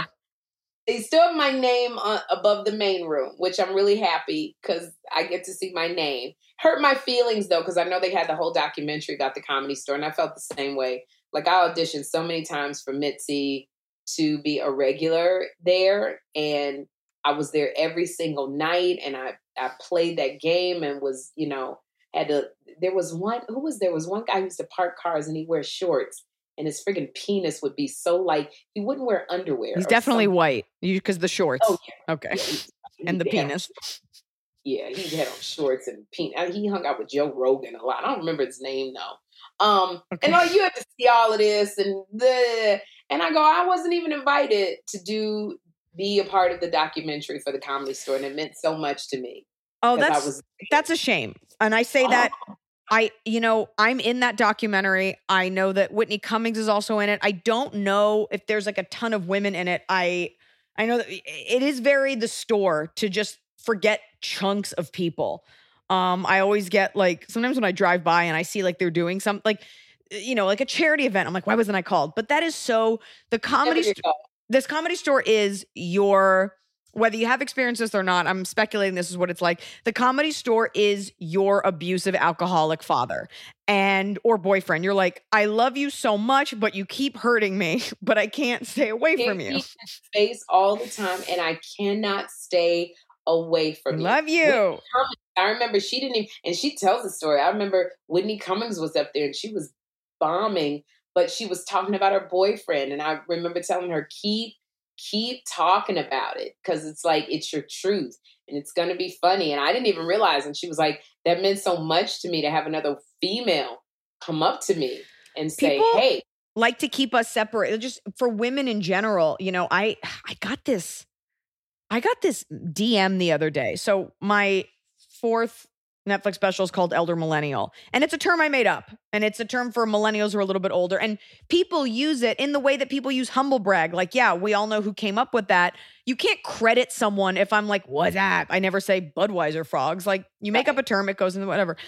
And this comic, I had to think about this and I was like, who cares?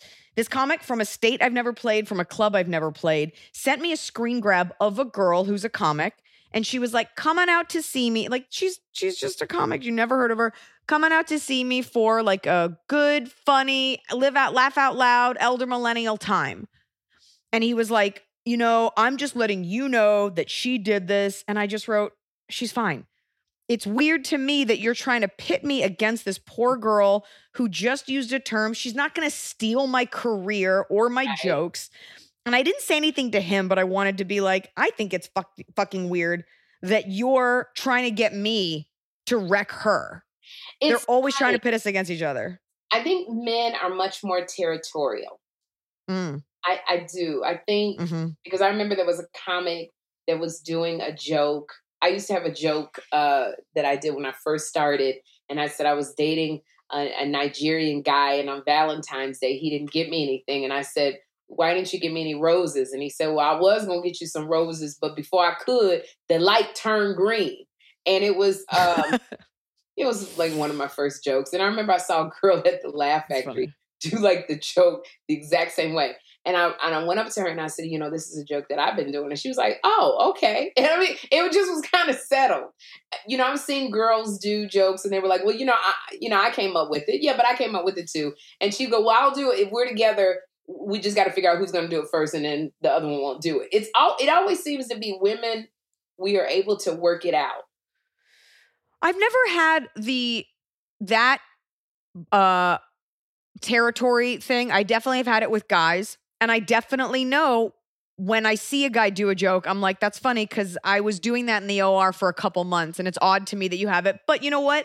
That's also a big part of the reason I don't watch a ton of stand-up, because I don't want to accidentally leak into it and whatever. But there's look, I am not here for like kumbaya sisters. Even if she sucks, put her up.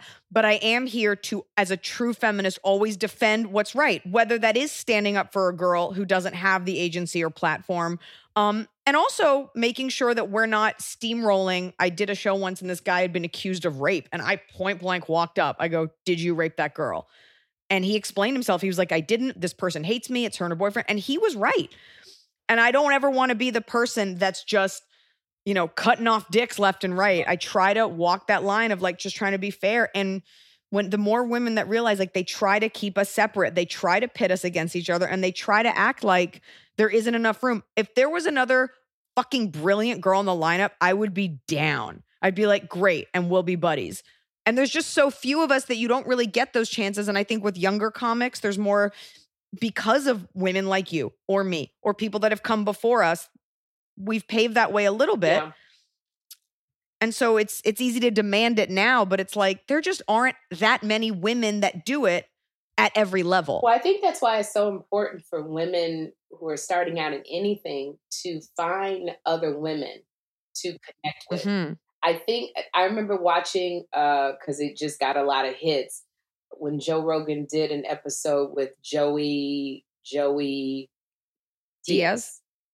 And he was talking about the fact that there was a girl at the Comedy Store that he used to, Right. you know, like just do the most horrible things to, and the way he treated her and how she left town. I don't know if this was true or not because I never saw this happen. But I do know that it broke my heart because I said Right. there was a girl, if this is true, who had dreams of being a stand-up, who Yes. had to leave the business because of the way she was treated by a man. And it could have been much different for her. And I wish that maybe I had known that girl because that kind of shit didn't happen to me. Because as I got, when I was younger, when I was younger, it happened to me all the time.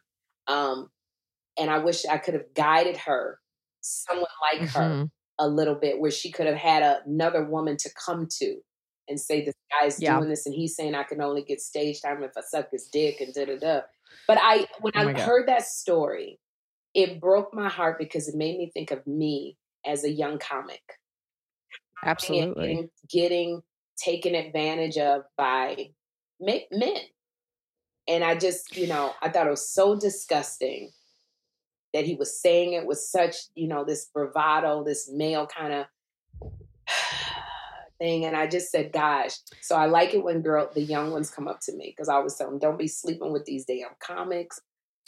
Don't sleep with the comics. It's not even so much about protecting as much as saying to another girl, like, hey, fuck what that guy thinks. You're fine. They're going to try to shake it out of you, to the women, by the way, and I do love Joey Diaz, and whether that story is true or not, who knows? But I will say this: show me one, and I've said this to Joe Rogan. Like I've had talked to a lot of male comics, and they all agree.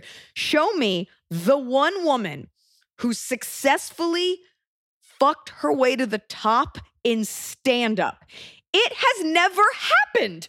So I think it's an urban legend, but also, and this has nothing to do with that girl, if you are of the mindset, if I sleep with this guy, I'll get ahead, you're a fucking idiot because it doesn't work. It's not a business model. So don't put it out there. And if they request it, fucking put that guy in his place or come get one of us. But I think and I will put that guy I think, Eliza, that you have some girls who come here and they don't have that mindset. I think some girls come to this town and they're so, they don't know. And I said it because I was one of those girls. I wasn't one of those girls that was like, who could say, fuck you, and don't come at me like that. I had to learn that. As did I. I'm saying this now. Yeah, and I think that there's some girls that come here and they just don't know. And you got these guys coming in your face. And one thing when you're a new comic in the business, everybody's circling around you like sharks, right. And they want to get with you. And sometimes it can be a little heady. For me, I came from a very strict religious family. So when a guy said he liked me, I'm like, oh my God, you do? Oh, you, I used to have a guy introduce me on stage. And he was like, this is my next future wife, so don't heckle her. It was a protecting thing because I was always getting heckled. So I was drawn to him because he protected me. Right. Even when I was on stage. I got, there used to be a comic named Ricky Harris. He was out of Long Beach or Compton. And I remember he had a funeral. He used to do a lot of stuff with Dr. Dre and Ice Cube. And he had a funeral and people got into a fight at the funeral, and I periscoped it because it threw me. Periscope? Bunch of comments. You remember Periscope? Bunch of comments Periscope, and I periscoped it, and somebody told the family that I sold the footage. It was just a big mess. But they had a charity event to raise money for this comic, and I went on stage and I was confronted by a few people who were very angry with me because they thought I sold footage to his funeral. And got confronted on stage. Like a man walked on stage in my face. It was very scary. And another comic jumped on stage and protected me and made him get off and cursed out the guy and, was like, you are going to give her respect. You are going to, I demand it. And there's something about, oh my gosh, thank you. So I think that some girls come and they got the bright eyes and the bright lights of the city and they don't know. They don't know how to say no. That's what it is. They don't know. Look, I'm saying this now as a successful comic and having this agency, and I also have always been like fairly confident, but I will say, you know, the first, like, also sometimes when those things happen, you're just like, what just happened? You know, I have definitely borne the brunt of just really mean men and in some cases women where it's always from a place of insecurity. They feel threatened. And the hitting, I mean, I became a headliner so quickly, for better or for worse.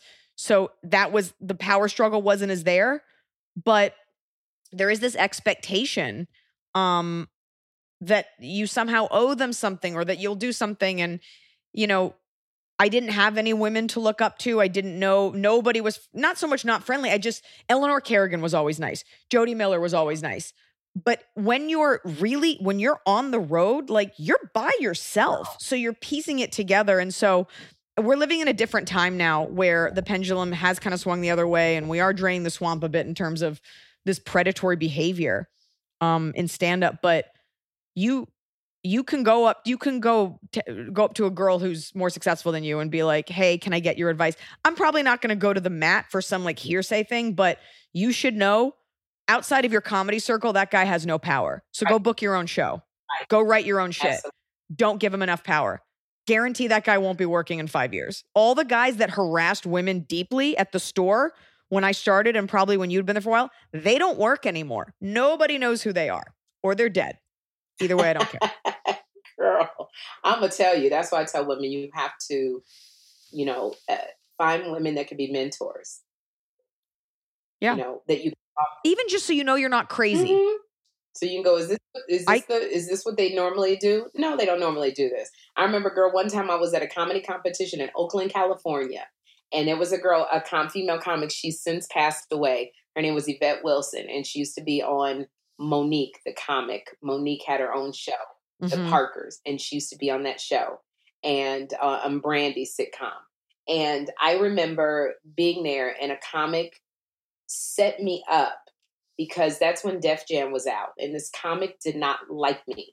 And so I didn't do well at the competition. So I was already depressed, really depressed. My girlfriend did well. She advanced. The comic who didn't like me came up to me and he said, the head booker for Def Jam is here and he loved you. And I was like, really? Oh my God, are you serious? And he said, yeah. And they're having a party tonight and he wants you to come. I'm so naive. I don't go to parties. And my family was very religiously strict. So I'm naive. And I go, oh, he's having a party? And he goes, yeah. And he said, go up and he's right there. And he said, go give him a kiss on the cheek and tell him you'll see him tonight. Now, Eliza, at this age, I'd be like, oh, I'm not giving him a kiss on the cheek. Right. Well, I got to give him a kiss on the cheek. He wants me to come to a party. And what party is it? Yeah. You know, that's how but back then in my early 20s, I was like, okay. I walked up to this guy who was affiliated with Def Jam. He was a big executive. He was talking to a girl. I grabbed his arm. I leaned up on my tippy toes because I'm all of 5'1", and I kissed him on the cheek. And I said, I'll see you tonight. High voice. And he goes, what? And I go, I'll see you tonight. And he goes, oh, all right. Okay. All right. And I go to my girlfriend who was with me. We pretty much had thumbed a ride up to this comedy competition in Oakland. That's how much we wanted to be in it. We got there, a bunch of comics, and this was before they had doggone pagers. So you had pay phones. So we only had enough money. We were staying with her sister the night, and we were going to try and get a ride home back with some comics back to LA from Oakland. So we used our last money, put it in the payphone, called the sister and said, we're going to a party. We were so excited because we're two nerds. We said, we're going to a party. She, by the way, is a publicist for ABC Family. We said, we're going to a party and one of the comics will get us back home. That's all the money we had. We had no more money. And we hadn't eaten or anything. We had enough to get on stage. And so as we were about to go ride with the comic who hated me, who I thought, oh, now he's trying to be friendly, and the guy from Def Jam, Yvette Wilson, who has since passed away, she said, where are you going? And I go, we're going to the party for Def Jam. Are you going? And she goes, what party? And I said, they're having a party. And she said, Sherry, the only party they are having is in their hotel room. And Eliza, I remember going to my girlfriend and I said, why would he do that? Like, why would he do that? I'm not causing anybody any trouble. I just do my stand up. And I thought about it. Mm-hmm. And I said, had anything happened, and that's why I think God protects the babies and the fools, because I was such a fool. Had anything happened, I would have gone with these two men. Now, the one guy I already said, I'm going to see you tonight. So he would have been like, well, she came and kissed me, for God's sake. Right. She was, So she came on to me. We would have gotten to this hotel room. It had been us two nerds who were dumb as all get up, and two men. And anything, we didn't have any money. Anything could have happened. And I said to myself, this was a man who was very revered. He had a name. So, and the comic was really hot. Yeah. It was really hot at the time. Who's going to believe a girl who's not that funny, who's new to the business? Who said, I'll see you tonight, who asked for it. Right. She didn't right. ask for it. I'd have been sitting there going, I didn't know. You didn't know that going. Right. I didn't.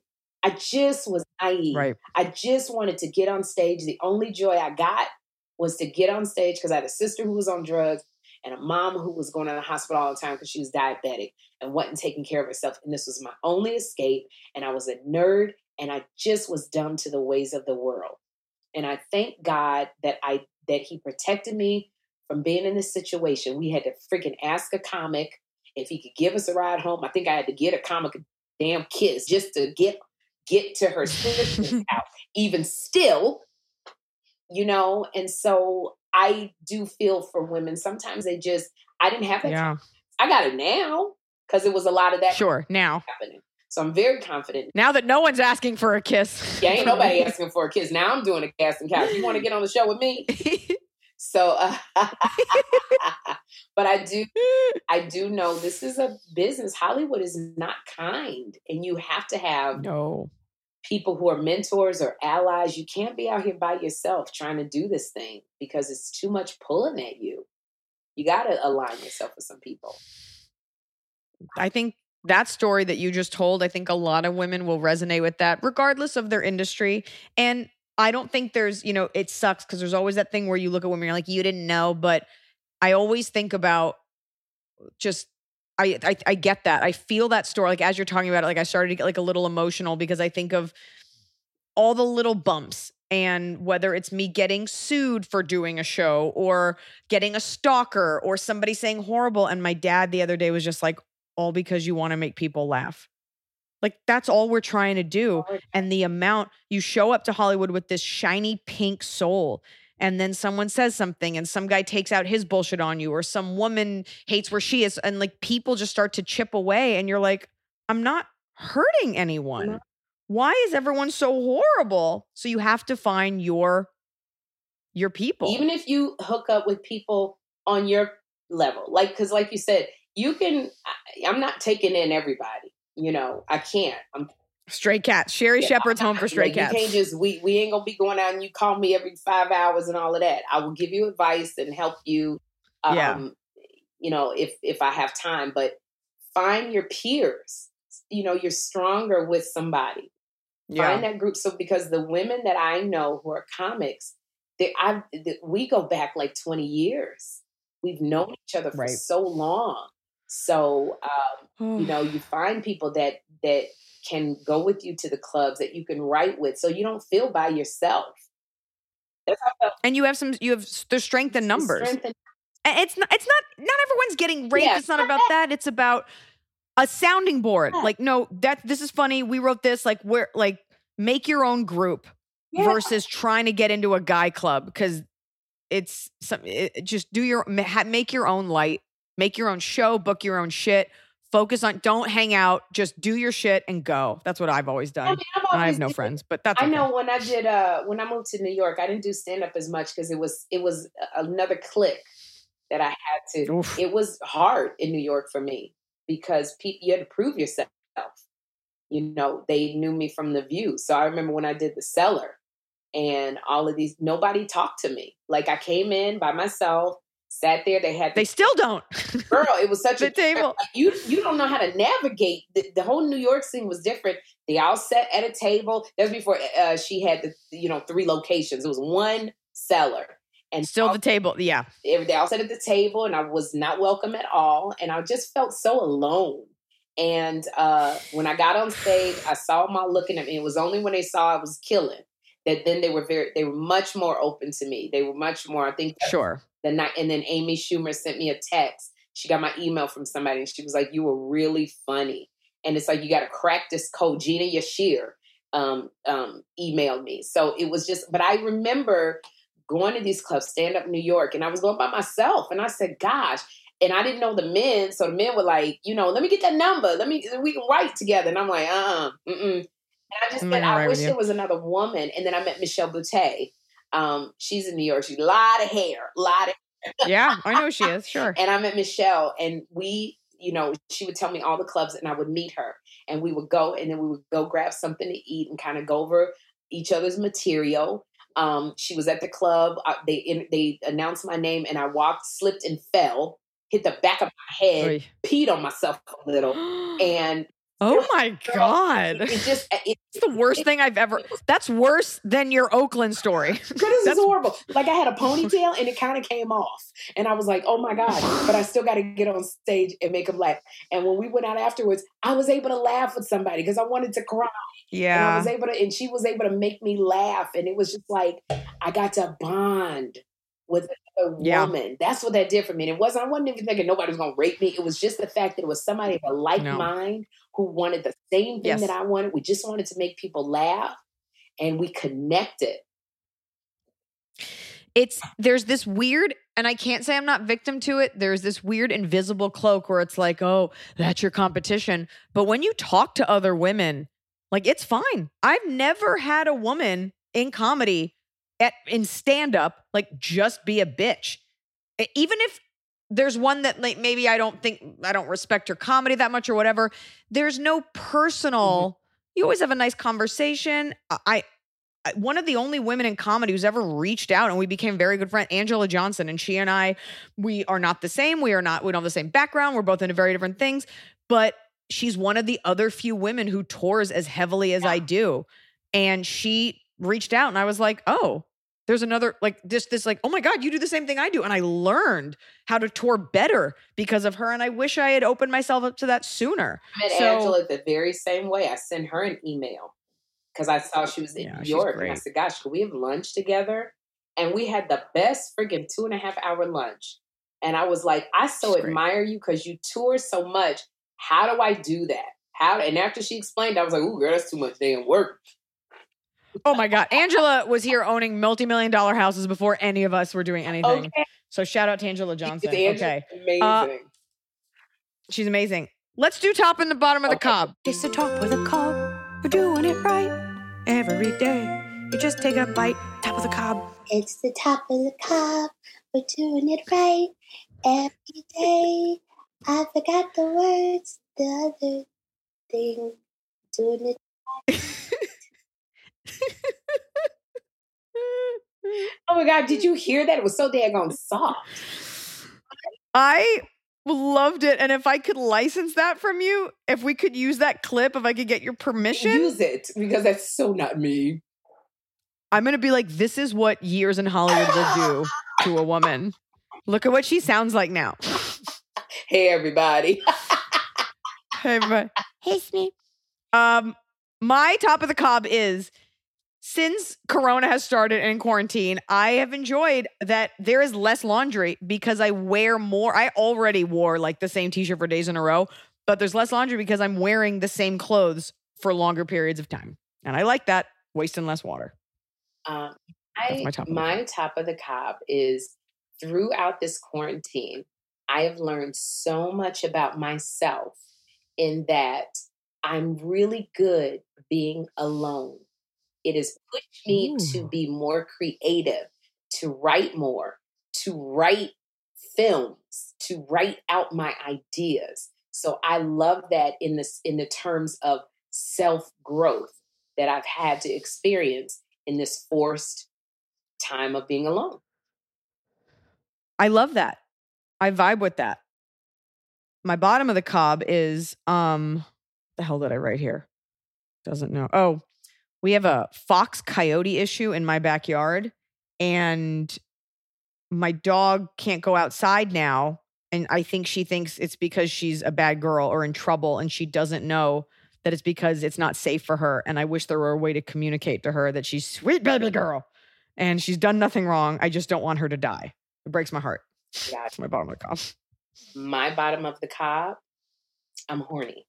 I'm really horny. I am okay being alone, but I'm lonely. I'm so touch starved that the guy who came to fix the plumbing, I asked him for a hug. I just said, can you just tell me everything's going to be all right?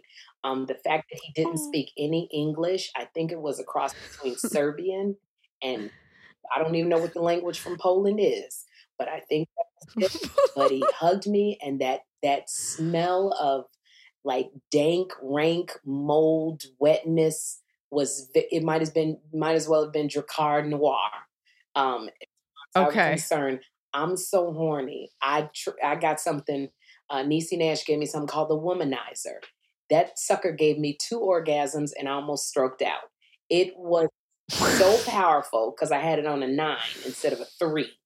And I'm tired too. The thing is I'm tired, but I'm horny. So I fell asleep with the toy in my hand. My son decides this is the day he wants to walk in my damn room as I got the thing in my hand still vibrating. So it's like, I need a little something. I'm accidentally celibate 2 years going on strong. And, I'm learning a lot of self-growth, but I'm touch starved. I need you to touch me. Like I got these big, huge breasts and I'm touching them myself and it's not the right. It's not. Sherry, this got so real so fast right at the end.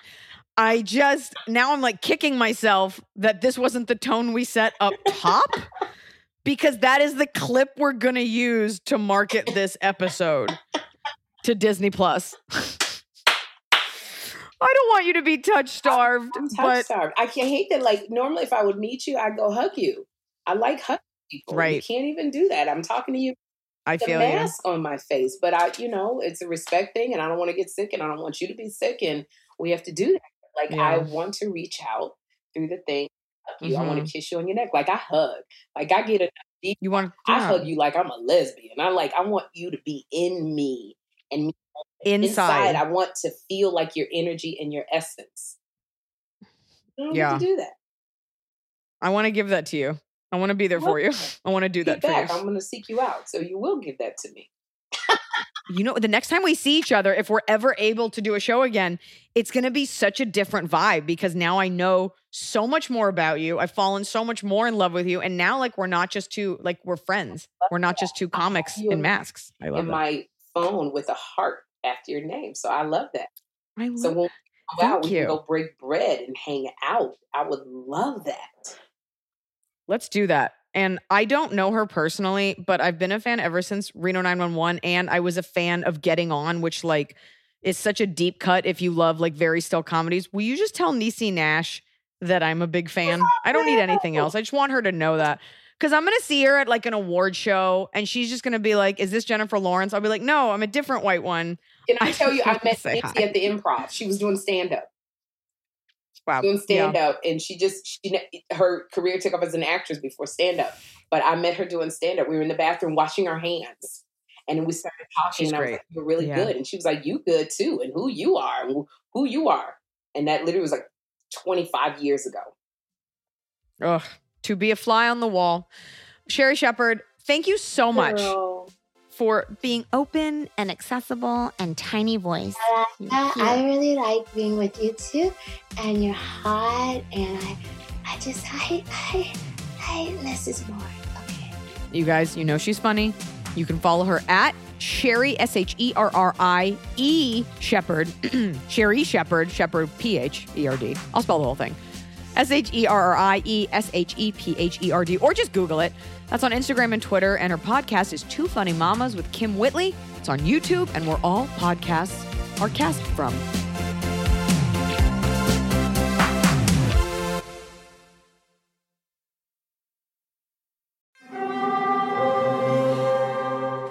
Hear that? It's the call of the Crave. And when the Crave calls, you know what to do. Try the $5 Bacon Bundle, because the only thing better than a White Castle slider is a White Castle slider topped with crispy hickory smoked bacon. So pick any two of either the Bacon Cheese Slider, 1921 Bacon Cheese Slider, or Chicken Bacon Ranch Slider. And also get a small fry for just $5 with the $5 Bacon Bundle. White Castle. Follow your Crave. When you need mealtime inspiration, it's worth shopping Kroger, where you'll find over 30,000 mouth-watering choices that excite your inner foodie. And no matter what tasty choice you make, you'll enjoy our everyday low prices, plus extra ways to save, like digital coupons worth over $600 each week. You can also save up to $1 off per gallon at the pump with fuel points. More savings and more inspiring flavors make shopping Kroger worth it every time. Kroger, fresh for everyone. Fuel restrictions apply.